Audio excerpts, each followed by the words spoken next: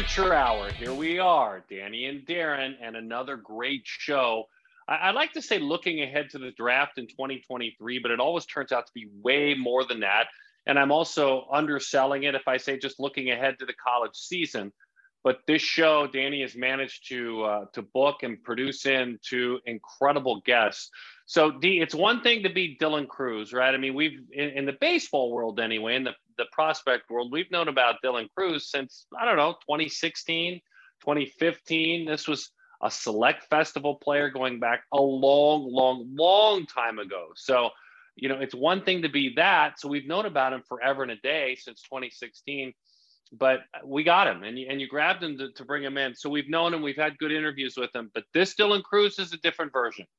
This Dylan Crews has grown up. Not that he hadn't been in the past, but he was a little bit more reserved. This Dylan Crews has made it clear that he plans on being a good player, and he gambled on himself. And I love that because he could have been drafted in 20. He may be 1-1 coming up in next year's draft, number 1 overall pick. But this is also partly his team this year at LSU.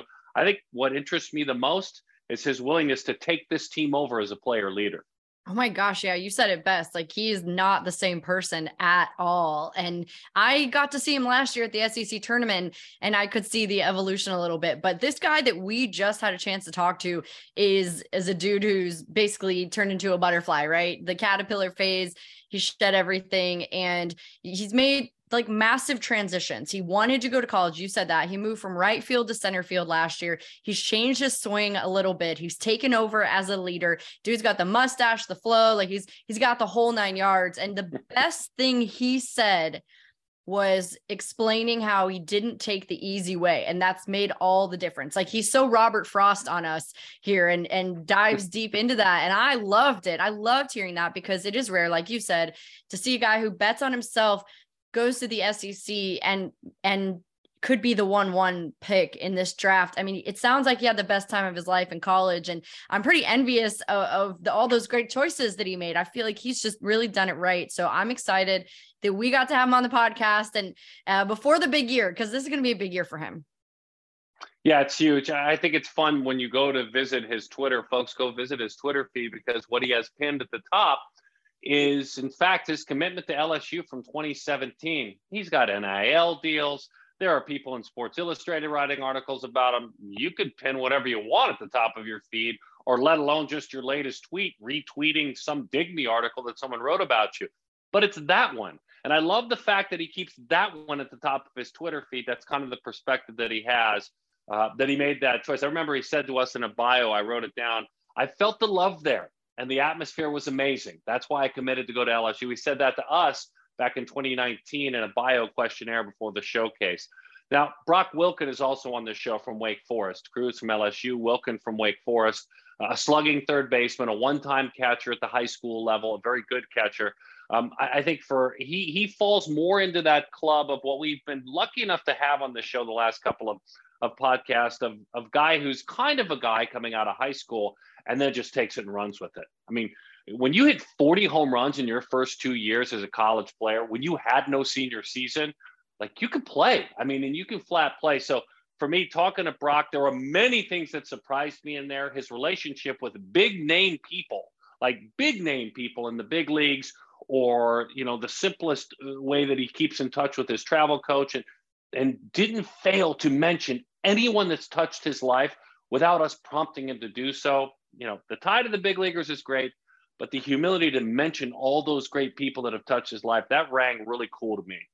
And it's a tale of two different guys, right? You got Dylan Crews, who's like, I'm chill, I'm relaxed. Like, you feel like he's from California. And then Brock Wilken, the energy is different, and it doesn't make one better or worse, but Brock Wilken seemed to just be really excited and over the top. And I love to see that from him. And I loved that he talked about his parents and that he's best friends with his uncle, who he played for, Chris Wilken, who was drafted and played in the minor leagues. And they made that huge transition. So I like to hear that journey a little bit, because this guy can hit bombs. You talked about a specific game that he had last season and what he did in that game and what that felt like. And he talked about it, but he turned the page. Like, he didn't dive in. He didn't make it about himself again. So like a really selfless guy who's put in the work and has this really tight circle around him of people who are making him better. And again, it's showing you're going to college and you're developing and you're taking advantage of the opportunity, because college has changed a lot since both of those guys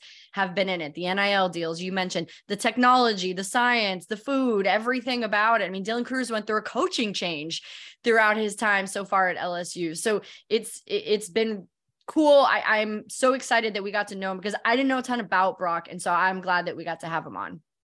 Also on this podcast, we'll take a piece of the pizza pie that is Perfect Game College Baseball, weekly streaming show that can be seen on Perfect Game TV. And we had on the Cape Cod League MVP from this year. Wilken was the MVP last year. This year's MVP was Matt Shaw from Maryland. So Hunter Pence and he like slice and dice it up. This is another intelligent kid with deep thoughts like both of these guests. And then what you have 30-year scout and Perfect Game's vice president of player personnel dumping something into our content bucket. What's David Rawnsley sharing? Oh yeah. So Rawnsley has been all over the place. He's been traveling, and that's nothing new for him, right? Because we know Rons likes to get on the road. He likes to drive. He's been to a lot of regional showcases, and he is absolutely going to dive in a little bit. He told me maybe the fall Atlantic Coast, 13U, 14U fall Atlantic Coast as an example. I just repeated myself twice, but I'm reading what Rawnsley said to me. That's all right. I know he's at some all-state games recently too. So those are a little bit older guys. And so it'll be interesting to hear from that. So that's what we've got in this podcast. Let's get it cranky. Give it a listen. We're glad you found it, and make sure you keep finding it. Let's get this thing going. Dani and I tend to, and I think the world tends to, Dylan, like people that bet on themselves. We kind of started this podcast with Matt McClain, who bet on himself and went to UCLA. It worked out great for him. I know you know the name. A couple of years ago, you bet on yourself. You could have gone and played pro ball, and it would have been off and running. 20 was a wonky draft and a wonky year. So now, as we sit here today, how joyful are you? How fulfilled are you that you did bet on yourself? You're not there yet. I mean, you still have a lot you want to accomplish, but how joyful and fulfilled as we sit here today are you that you bet on yourself? Yeah, it was definitely the best decision I've ever made. No doubt. I mean, taking my name out of the draft the week before in high school, it was a very tough decision for me. But at the end of the day, this is what I wanted to do. I wanted to go to college and experience all of this. I felt like this was a time in my life where I couldn't miss out on. And, it's just been awesome here. They've been open arms with me. They've had every single development, tool and everything that I've needed here really to just become the best player that I could be, leading up to the draft. So, like I said earlier, it's just been the best decision I've ever made. And, I'm glad I came here. Your generation lives in noise. You just do. I mean, you guys do, whether it's through your devices, to, your computers, your generation, and we all do now. Your generation lives in noise, though. My guess is, though, the noise that you had in 18, 19, 20, a lot of attention, you earned it, an amazing player at the prep level. I'm guessing the noise is different now, and you could choose to look at it if you want to. The noise now says maybe 1-1, and that's what the noise says.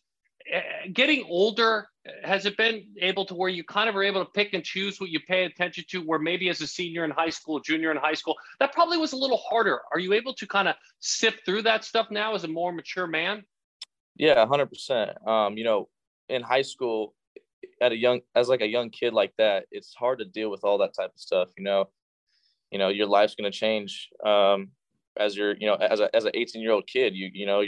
It's just how it is. But now that I'm going at the second time around, you know what I mean. So like I've been through this situation before. I know what to expect, how to deal with all these the meetings and all the I guess all the hype coming around. So it's just, I'm just soaking it all in, taking it day by day and, enjoying every moment, especially here too, because, this is the best time of your life right now, and especially here at LSU. And, I'm just enjoying it, soaking it in every single day with the guys, and it's been great. It's sorry, Dani, it's rare because you're in a tiny group. Now, draft eligible guys that are being thought of highly for next year, that's a large group. Now, It's small compared to the world, but there's a lot of guys in that room that they're thinking about. But there's a tiny, tiny group that were considered high and then years later are right there. Does that make sense? Like, you actually have something that you're not supposed to get till your 40s. You actually have wisdom. You actually have a little bit of wisdom. You know what I mean? And I'm guessing you enjoy spending that wisdom on yourself. In some ways, you have to be, you're a unique blend. You're a bit of an old soul in this draft class. Yeah, no, definitely. Yeah, like I said earlier, I've been through all these situations before, know what to expect, and it all starts with the right people around me, and surrounding myself with the right type of the right people, and it all goes back to my parents. Those are the people I lean on to every day. Just talking with advice, and if I have any troubles, I just go to them. Okay, I'm going to use a big word, Daron. Watch out. You are an anomaly, right? You bucked the trend. You could have gone and gotten drafted, and you could be working your way up. Who knows? You may have made your debut at this point. There are kids in your class, right, who have. But I want to know, like, who is Dylan, the college kid? Because you wanted the experience, and often we don't get to know who would Bobby Wood Jr. have been in college, right? Like, who are you as a college kid? Where are your favorite places to go on campus? What's your favorite thing to do? Like, what do you do as Dylan, just the college kid? He's pretty chill, honestly. Like, everybody knows me as like the chill teammate who just, does his thing, pretty even the whole day. Not like he doesn't have any highs or lows. He's just pretty even the whole day. I mean, part of the reason why I came here was definitely because of the food. You know what I mean? Like I'm not going hungry here at all. That's a big thing. So I love it. It's a big adjustment being a Florida boy, coming here and having all the, the Louisiana food, and it's been awesome. They've been open arms with me. It's just been great. But yeah, like, going out of high school, I wanted to be a draft guy out of high school. You know what I mean? Like, I wanted to do it for Lake Mary, do it for Orlando. But, at the same time, I wanted to come here and experience this. So really, I took the stairs. A lot of people, one of my favorite sayings is, some people took the elevator, but I took the stairs. I just, I took my time with it, and it's not a rush at the end of the day. So, yeah, I'm enjoying every moment, like I said, and it's been great so far. I'm obsessed with that. That's like one of the best things I've heard in a really long time. So while you've taken the stairs, what's the experience been like? Has it lived up to what maybe you thought it would be? Bring us with you on that walk. Yeah, no, coming on my official visits here, it's probably been way better than I was ever expecting it to be.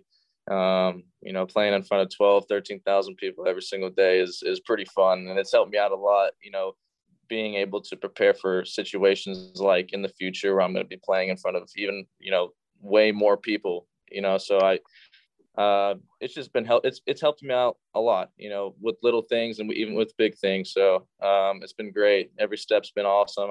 It's crazy how fast it's flown by. And my last year, my one goal is to go to Omaha, and I'm soaking in every moment I can this last year. Great article in Sports Illustrated. Here's the quote: "When I speak, people listen more." What is the responsibility that goes along with that? Yeah, definitely. The first 2 years, I feel like I had to kind of, I guess earn my stripes, or like earn my respect to be able to speak a little bit more.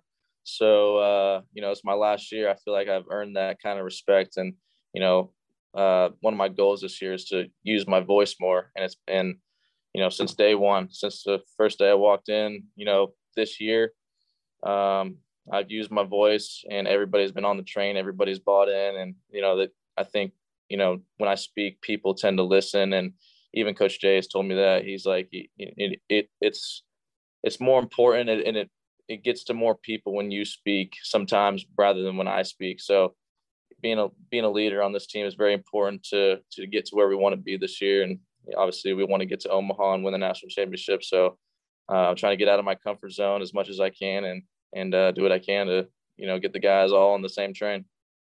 So as I crave an example, understanding growing up in a locker room with my father, playing in one, myself, I don't want you to violate the room, but come as close as you can. Give me an example of what you're talking about since you guys got together in August and when you came back, where you talked to one, two, or every one of your teammates where you felt it was your responsibility? I'd love an example.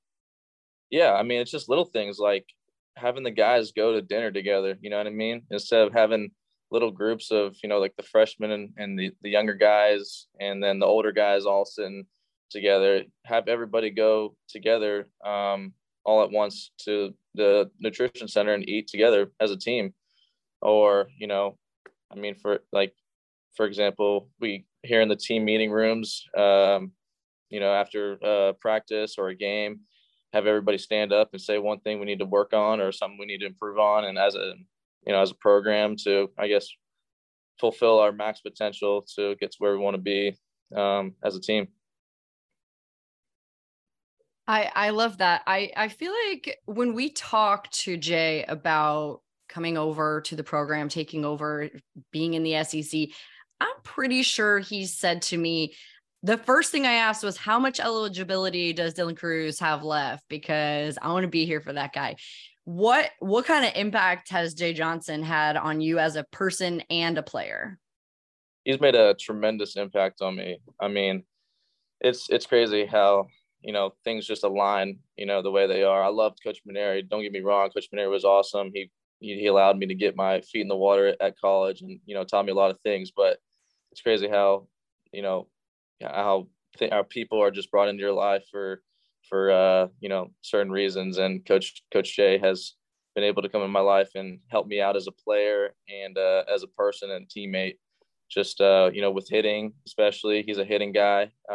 So I've learned a lot with that, and you know, just being able to go out of my comfort zone. You know, one of those things, just be comfortable being uncomfortable, and you know, that's just been a tremendous, you know, thing that I've been carrying around with me for these past 2 years. Yeah, I think you told me when I saw you last year at the SEC tournament that you shortened up your swing. Was that between years you did that? So is there anything that you have made an adjustment to at the plate this season, or is it just about kind of harnessing what you feel like is your best swing and your best presence in the box? Yeah, I think really I'm just trying to polish everything at the end of the day. I'm not trying to do too much. I'm not trying to get out of what I've been doing. You know, Coach Jay, he's helped me out a lot with simplifying everything, keeping everything 75%, and you know, just not trying to do too much. You know, his thing is seeing the ball first, and if you can't see the ball, you can't hit the ball. So really just calming your head down, seeing the ball first, and you know, just trying to get your best swing off at the right pitch. You know, not trying to get out of the strike zone and swing at a bad pitch. Just get your pitch and, you know, just swing at the right one. Ton of events, man. Jupiter as a baby in 17 and 18, then Jupiter as a senior in 19. USA, a couple of golds, if I'm not mistaken, and you had a great experience this summer. But I want to mainly go back to your high school age group.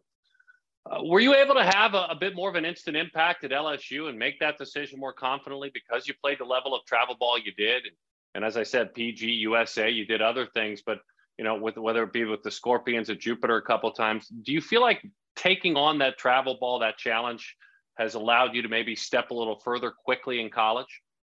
Yeah, no doubt. Yeah, I'm sure you remember as a 2020, I was always playing in the 2019 class. I was always playing up throughout the whole, through freshman year through junior year until they graduated. Then I played 2020 my last year. But yeah, that helped me out a lot because I was you know, coming in as a freshman here at LSU, I was known as the guy who took his name out of the draft to come to school. So, you know, there's a lot of expectations that I needed to kind of like fulfill. So, but really at the same time, I've experienced all this stuff. Like I said earlier, like I've been through all this, you know, playing up, I guess, you know, living around the hype and fulfilling all these expectations. But it's been great. You know, I've adjusted to it tremendously and, you know, just really did my thing and soaked it all in.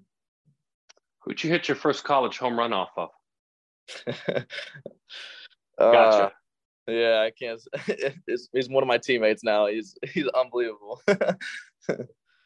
Come on, man. Say his name for us. We'll let you love on him. I love the kid. Folks, he hit it off of Paul Skeens. His first college home run was off of Paul Skeens.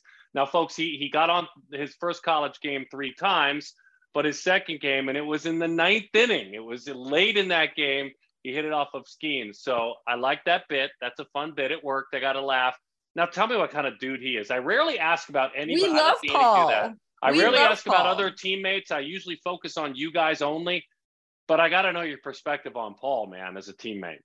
I love Paul to death, man. He is awesome. He's a great teammate, a great person. You know, when he comes in here, he's one of the hardest workers I've ever seen. First of all, like, comes in here and just gets it done, gets after it. And, you know, I'm just, like I said earlier, it's crazy how you know, how the people are brought into your life for a reason. And I've learned so much from him, you know, as a teammate and as a player. He just works so hard, and I'm just glad to have him a part of the team. And, you know, just, I'm really happy he's on my side and not on another team. So he's in your book, though. He is in your book, though. That's all. We'll just leave it at that. Sorry, go ahead. We talked to Paul last year, but we were big fan of Paul, and obviously Jay Johnson, big fan of the transfer portal too. We saw all that, right? Tommy White, when you saw him and his name come through, knew that guy was going to be on your team. He earned Tommy Tanks. I mean, you got to be excited to have him on your side, right? Oh yeah, without a doubt. That kid has some of the craziest power I've ever seen. I mean, he just generates so much power through the zone, and it's unbelievable. But, you know, that's another guy that I kind of pick his brain on, you know, with hitting and everything like that. You know, he's just a great kid, great teammate, you know, bought in, you know, I guess lived around the hype, like you know, as a freshman, and, you know, just soaked it all in. He's never let that get to him once. He's just the same old person since the first day he's walked in. My last one for you, as you mentioned, so you're walking around campus, you are well fed.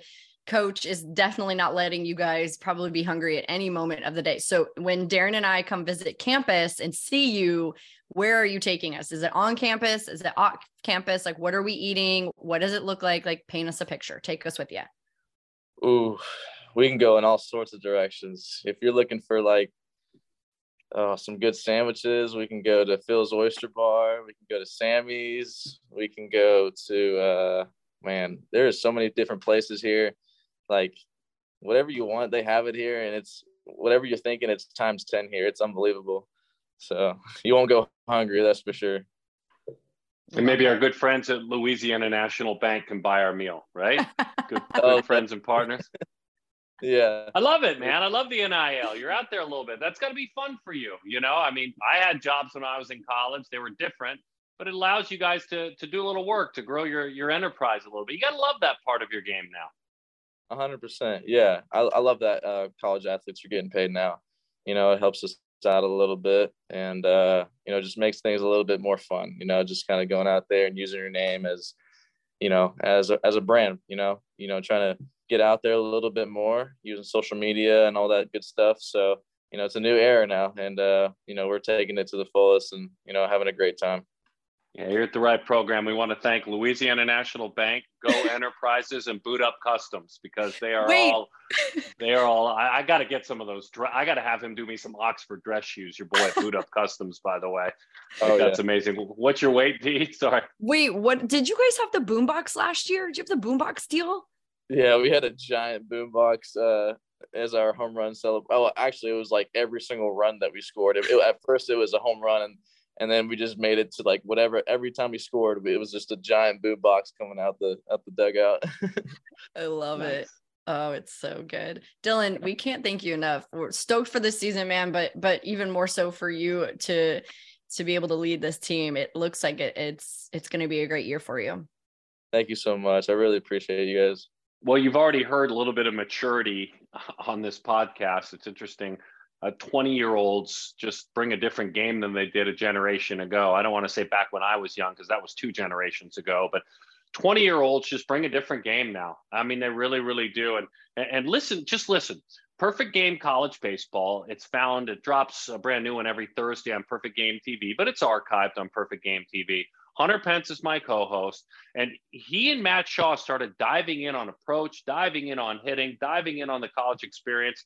I got lost in this conversation. Here's a little bit. Hunter Pence and Maryland's Matt Shaw. Shaw, the reigning MVP of the Cape Cod League, talking hitting. Matt, that is like a fascinating story because, I mean, obviously most of the players in the Cape Cod League will go on to be in the minor leagues, and there's some tremendous talent. But can you describe the experience for you being a kid that would go and watch the Cape Cod games? And, the legend is I've never seen a Cape Cod game, but I've seen the movies and, like, I know all the players that went there, the history. I study it. I love it. What did it feel like for you to go and play in the league that you watched as a kid growing up? To me, it kind of just felt like playing baseball still. Being up there, being close to home, having my family able to come watch me play is awesome. You can't really get better than that. It was only about 2 hours from my house. But playing on the Massachusetts high school fields is nothing new to me. So I enjoyed it. I enjoyed being up there, and baseball is kind of the same game, all the time. So being able to be up there and just playing the game that I've played for the last 16, 17, 18 years of my life is awesome. Yeah, that definitely is awesome. And what you were able to accomplish was awesome. And reading some of it, a couple of the things intrigued me. Obviously, watching your swing is I have a lot of things to dive into that. But one of the things you mentioned was your conversations with your teammates. And one of the best things about the Cape Cod League is obviously the talent from around the nation coming together. But can you talk to me a little bit? You mentioned how approach was one of the things you learned and you discussed with your teammates. And obviously, the MVP of the league, you won the league. The numbers speak for themselves, Matt. But can you tell me a little bit about the process of that success that you had this summer and what that approach was and what some of these conversations was? And I'm sure that it was a dynamic approach and not just one, but I would love to hear through your lens what that was. Yeah, so I'm pretty obsessed when it comes to approach. There's a lot of great swings, but obviously, as we all know, baseball is a mental game. And being able to be up there and kind of talk approach to the guys was awesome. So personally, I'm a big proponent of sitting on pitches, guessing pitches, whatever you want to call it. Different counts. I think they're going to throw different pitches. If you watch baseball enough, you kind of have a good feel, even just as a viewer of, okay, this guy might want to go to this pitch in this situation, etc. So that's kind of where a lot of our conversation started, was talking about sitting pitches. And then as the season progressed, we started to talk more. We were lucky enough to have Saltalamacchia, Jared, as our bench coach, who's, sitting there and able to give us some insight, which is really cool. And as the summer went on and conversations continued, I was just able to really kind of set in stone a plan, an approach every day that was able to work. And, everyone's different. Everyone has their different little things that they like to do. But for me, if I go up there and I know what pitch I want to sit on, I know what zone I want to hit in, I know where they want to attack me, I know where their pitches work the best, I know if they're sinking, if they're cutting, etc., then I know I'm going to have a pretty good chance at being successful. I don't know if it's true. My sources have not confirmed with me, Brock, but are you the mayor of Rake Forest? Like, are you? I'll probably have to say maybe, but probably not. We got a lot of dudes that can really hit this year, especially last year before that. We take that crown as a team, and we take it personally. We had 2 days. In today's lift, we had a Halloween lift, and we called ourselves Rake Forest. A dude dressed up as a rake and a dude dressed up as a tree. So, we take that crown seriously around here. Oh, I love that. That's a great answer. A really good answer. But I think that, I know I'm very interested to hear about your development and how you've grown into your own. And so I would love if you could take me into the box with you and describe why your approach works for you and what are some of the little things that you do to find success against some of the best pitching in the country at the college level. Yeah. So, in the box, first I'll start off, when I go bad is when I start to, really overthink things and, try to do too much in the box, and, try to outthink pitchers and what they're going to throw here. And so, what makes me really good is when I just don't think and I can just go react and I can just go hit, and I don't have to sit on certain pitches. And then, if I sit on one pitch and then I don't get it, am I still going to be ready for a strike? So, my approach of getting back to, crushing the baseball is, seeing a strike, hitting a strike. And my approach is from the 400 sign to our scoreboard, which is in right center, seeing how hard I can hit 110 line drive in between that area. So, that's my approach, and that's what makes me really good is, I'm locked in on that area. And, once I start to go bad, things start to leak towards the left side of the field. So, that's when things start to go bad, but I'm really good. My power alley is really into the right center gap, center field, and even to left center some as well. Really quick. That's all of you. Really no, quick. jump in there. Yeah. When you say don't think, because we hear that a lot, there's nothing up there. Is it radio? Is it white noise? Is it a song? Is it positive affirmations? Or is it literally there's nothing happening besides focus? So I think there's a couple of different things.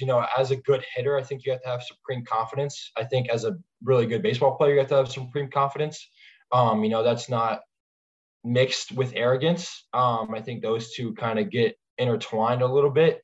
But I think having supreme confidence in yourself at all times and in your ability with your approach, your swing, your mechanics, all that, I think is really profound for myself. But also I read this article, it was kind of really intrigued me actually, and I did a little bit more research into it, but it was a study on the Marines and when they go for long periods of time on these long plane flights and, they're having to do all these crazy missions, and they tell themselves, don't think over and over until they can just fall asleep or until their mind is completely clear. And that's actually helped me sleep at night, when my mind's just running. And in the box, it really helps me to slow everything down, especially in those big moments where I'm just telling myself, don't think. And, it just allows me to go hit and just go be the hitter that I know I can be. It's interesting. How tall are you? 6'4.5". And so the reason I asked that is in watching some of your video, you use every ounce of that height and For that sure. leverage. You stand tall. In a weird comp, I almost feel like I'm watching when Cal Ripken used to hit. He stood so tall. And he's a tall guy like you, right? On the left side of the infield, guy like you. But I see that. I see you standing tall. I see you slightly open. I see your feet pretty close together. And I see, boy, your bat is coiled and ready to explode. So you told Dani the 400 sign to your scoreboard. Mechanically, what are some things that need to happen mechanically for you to stay in that tunnel of 400 to the scoreboard? Yeah, so some things mechanically that make me do that is, getting into a good postured position when I hit. And that postured position is different for every single guy. But, mine is hinging at the hips and riding that hinge out until foot strike and, not letting a single ounce of energy leak onto the left side of the field. So keeping all my momentum, all my energy going towards center field is how everything works and how everything flows in the natural way that it does for me to allow myself to stay to that right center power alley. Brock, I don't know if anyone told you, but you're not supposed to hit 17 home runs as a freshman in your conference. It's really not supposed to be done. I guess they didn't text you in advance that wasn't supposed to happen. Why were you comfortable early on in college? You had no senior season, really. I mean, your 8 games, you homered a bunch in your 8 games, but no one had a senior season, a true senior season. So why were you able to have that impact in year 1? Yeah, that's a really good question. It was, I wouldn't say it was an easy transition, but, just the teams and the coaches that I've played for really allowed me to make that transition from high school to college just a little bit easier than it should have been for most people. And then, my teammates that year were just unreal too. We didn't have the success that we wanted to, but when you're hitting around guys like Bobby Seymour, Chris Lanzilli, Shane Muntz, guys like that, it allows myself to just take a lot of the pressure off myself. And those guys are amazing hitters as well. So it really allows me to just go play the game, and there's no pressure on it, especially as a freshman. There's no expectations of yourself or from anyone else. So it's really easy for, I think, the younger guys to go out there and play. And that's why, another reason I love Coach Wall is because he loves the younger guys. And he loves to push those younger guys out to play, and that's his big motto. And, I'm really fortunate and grateful for him and the coaching staff for me to, for them allowing me to get that opportunity. It sounds like you have a really good group of people around you that have helped support you. And that was such a good question, by the way, Daron. I literally wrote it down. I was like, that's a great guess. Yes, you get an A+ for the podcast today. I wrote it down. And I think that when you're able to be so comfortable and you're able to find that success, it's often because you do have a good support system as well. And you were sharing with us about your uncle, Chris Wilken, who drafted by the Orioles, played through the minor leagues. You went and played for him in high school. And I could imagine it's an interesting dynamic when you're playing for your family, but also somebody who has so much experience and knows what it's like to be drafted to play in the minors. So what did you take away from the experience, whether it was a hard lesson learned, but also an important lesson learned? Maybe they're both. It was definitely both. When I first got there, it wasn't easy. I was the youngest guy by far on the team. I get to school and I turned 14, a month before school started. And then obviously playing for my uncle was obviously tough. I'm probably one of the better guys out there, for the younger age groups. So, going out there and going through that process wasn't easy. But he made sure that it wasn't easy on purpose, to really teach me a lot of lessons. And I'm very grateful for him and my travel ball coach, Jimmy Osting, with Ostinger's Baseball Academy. Those two guys really developed me and made me the player that I am today. That was, another easy transition from high school to college, was because those guys I had in my support system. So, I really give all my credit to those two guys, with playing ability, playing success, and, helping just me mature along the way. How do you lean on your experience with the Ostingers? I know Daron and I were talking about it before we got on. We saw them in Jupiter the year before, walk-off win at WWBA. I mean, it's an incredible program with such great talent that comes through. But you mentioned Jimmy. So how has that experience lent its hand to your success in college? Yeah, Jimmy is one of the best out there for sure. And it's not even close. Just with everything that he does, hitting, pitching, fielding, and just how he runs his organization. And I really love how he runs his organization, because I played with the same group of guys from the same county for 4 years. Nowadays in travel ball, that really doesn't happen. You got guys flying in from all over the country. You guys, they never practice. And that was one of the things that Jimmy really harped on, was team culture, team building.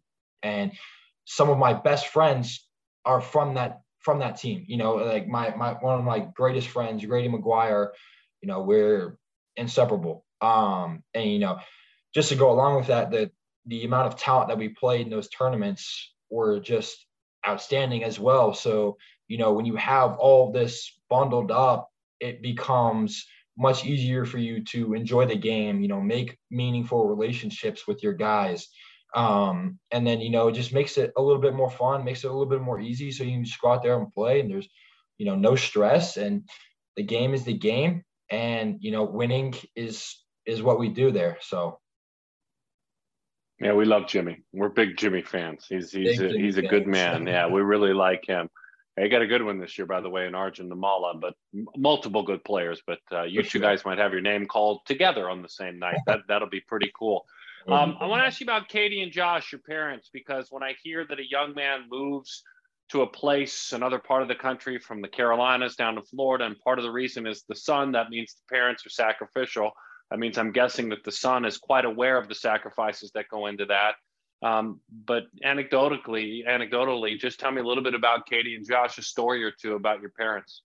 Yep. My parents are awesome. I'm such a homebody that, I am a very individualized person, and I have, my own things that I can do, and I don't mind being away from home.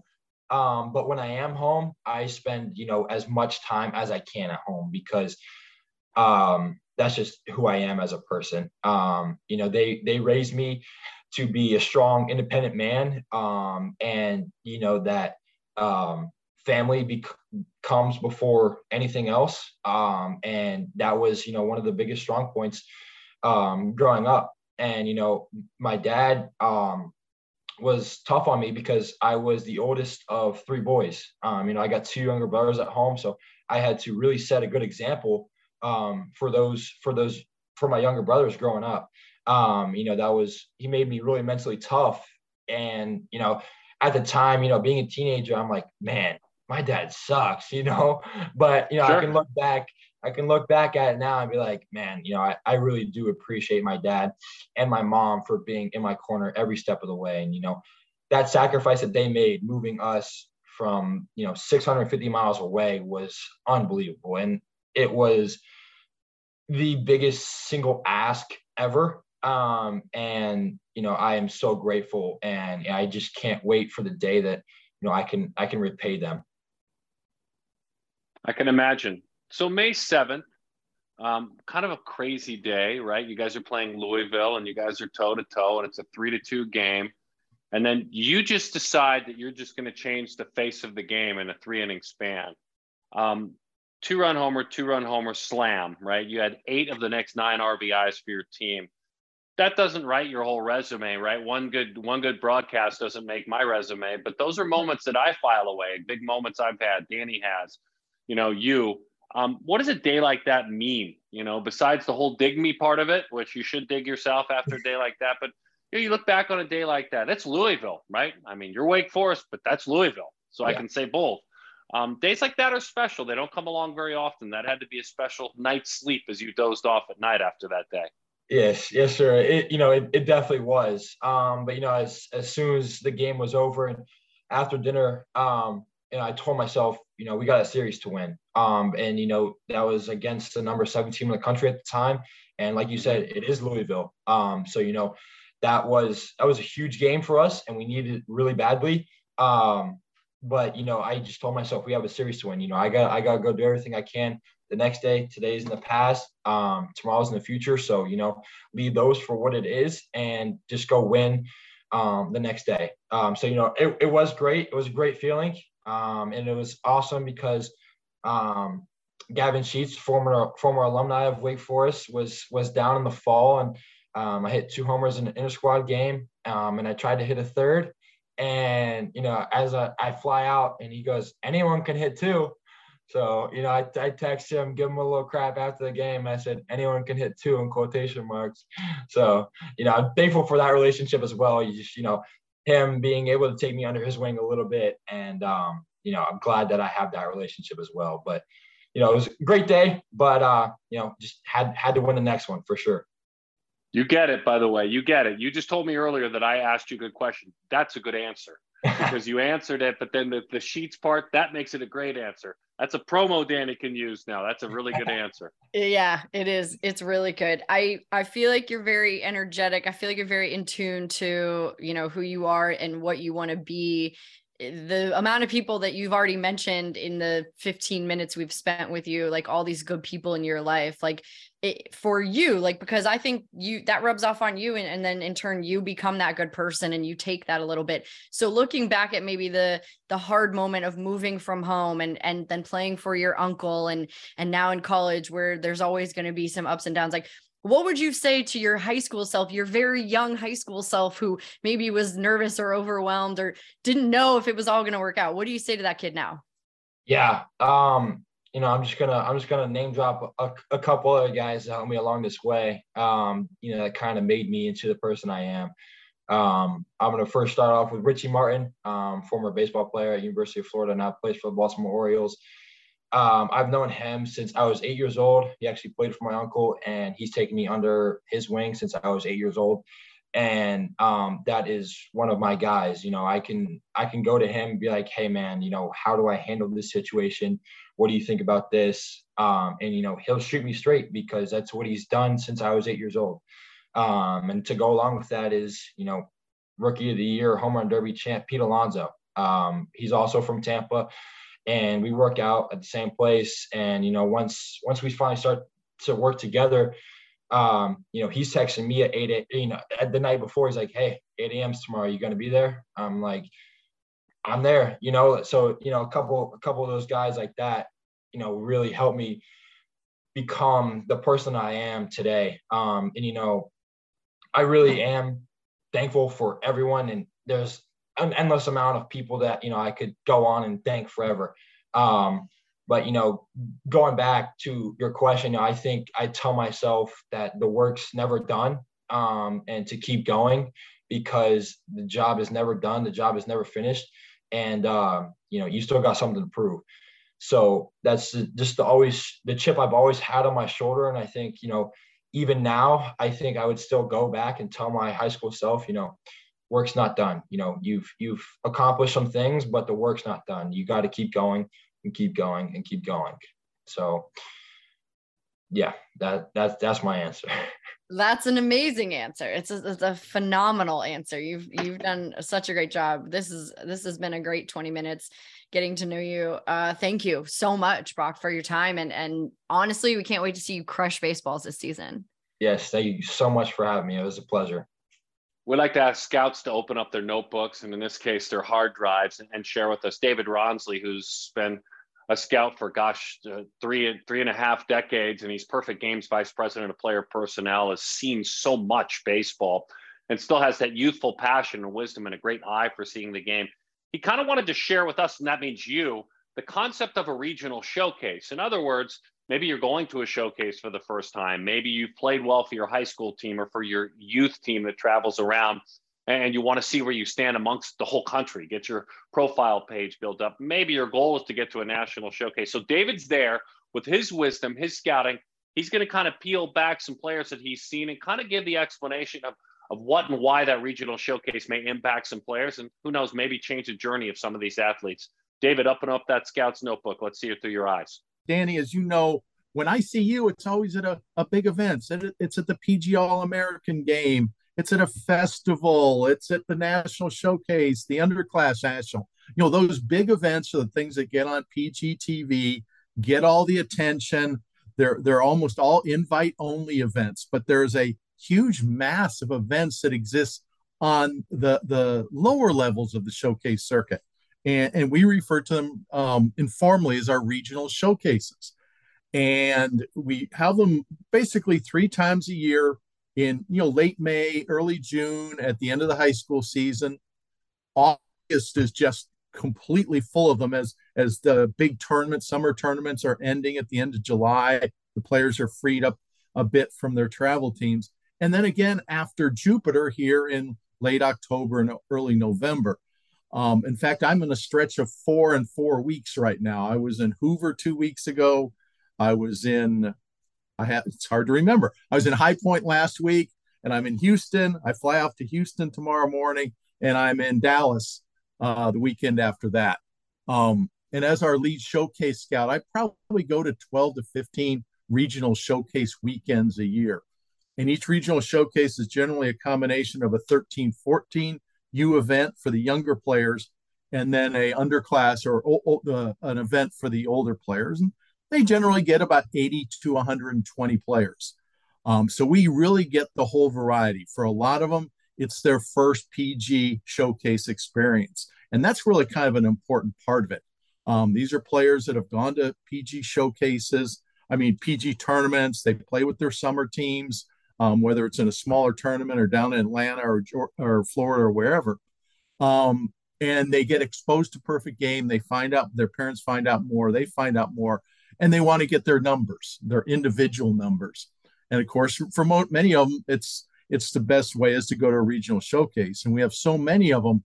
I've tried to looked at the map, and I bet you there's only, unless you live in Alaska or Montana or parts of Wyoming, you're within a 500-mile drive of a PG regional showcase. There's no place in the country that we don't have them, except for the two areas I mentioned. There's no desire to have a Alaskan showcase for some reason. We did have one in Hawaii this year though, so somehow I didn't get invited to that.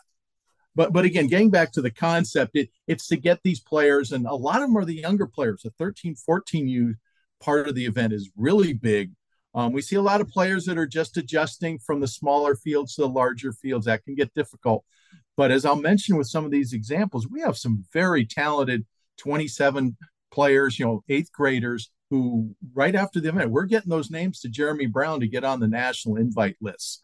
So it's all part of the process to build up to these bigger events, to get these kids the attention, especially the bigger kids they want for their potential college careers. And just generally, as Jerry Ford would say, grow the game. But that's it about the regional showcases. Let me dive into the 4 players that I mentioned. And this is from last week in High Point, North Carolina.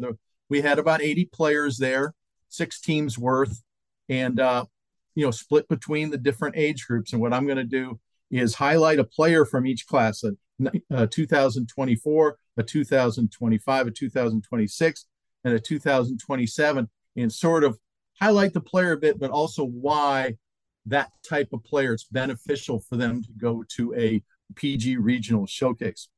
I'll start with the 2024, Cole Avady from Wilmington, North Carolina. He's a primary right-handed pitcher, but from what I understand, he hasn't played for a big national travel club because he wants to play shortstop. And he's a good shortstop. He's like a PG 8th grade shortstop, somebody who can play junior college, NAIA, D2. But on the mound, he is a definite Division I guy. He has no commitment, please keep in mind. He was 87, 89 with just a gorgeous arm action, good curveball, good changeup, perfect arm action to add a power slider. And he's a guy that can pitch almost at any D1 school in the country. He's going to get bigger and stronger, and he's athletic. And I have no doubt that next year he'll be throwing 90 to 93 with more power to the breaking ball. And so Cole Avady from Wilmington, North Carolina, is a guy who, on basis of that showcase, might even jump into I'm going to be considered for national showcase next year. The 2025 is a big right-handed pitcher by the name of Luke Heaps, 6'5", 170 pounds, and boy, he's still growing into his body. It's a long, lean body. He's from Apex, North Carolina, by the way. And he was up to 84 with his fastball, was really impressive spinning the ball, close to 2,500 spin rate on his curveball. But if he did a few things with his delivery, my gosh, he'd be in the upper 80s right now. And we're talking about a kid who might still be 15 years old, 6'5", 170. He has the potential to really take a jump. I don't know whether he's ever had a good pitching coach, but when he does, he could take off. And he's a guy that maybe not this year, but next year is going to start getting into those coaches, onto their foul lists and get into the recruiting cycle. The 2026 I wanted to mention is a shortstop from Ohio. He had a 7-hour drive. We talked to his family there, named Matthew Mansberry. And Matthew, a freshman, 6'1", 145 pounds, all of it in his legs, very high-waisted young man. But he could play high-level college defense, I think, right now at shortstop. Just an outstanding defensive shortstop, has all the actions, a good enough arm now that's just going to get better. But he was just a joy to watch play shortstop. And any college program in the country, they're going to want to have that level of defense at shortstop. He wasn't on our map before. He's going to be on our map now. I have no doubt that we will be getting him to some big name events in the future. But he was very impressive, and colleges will definitely pay attention to him pretty early in the recruiting cycle. The 2027, very interesting guy. With the 8th graders and with the freshmen, you get a lot of players who still play multiple positions. They really haven't settled on the position.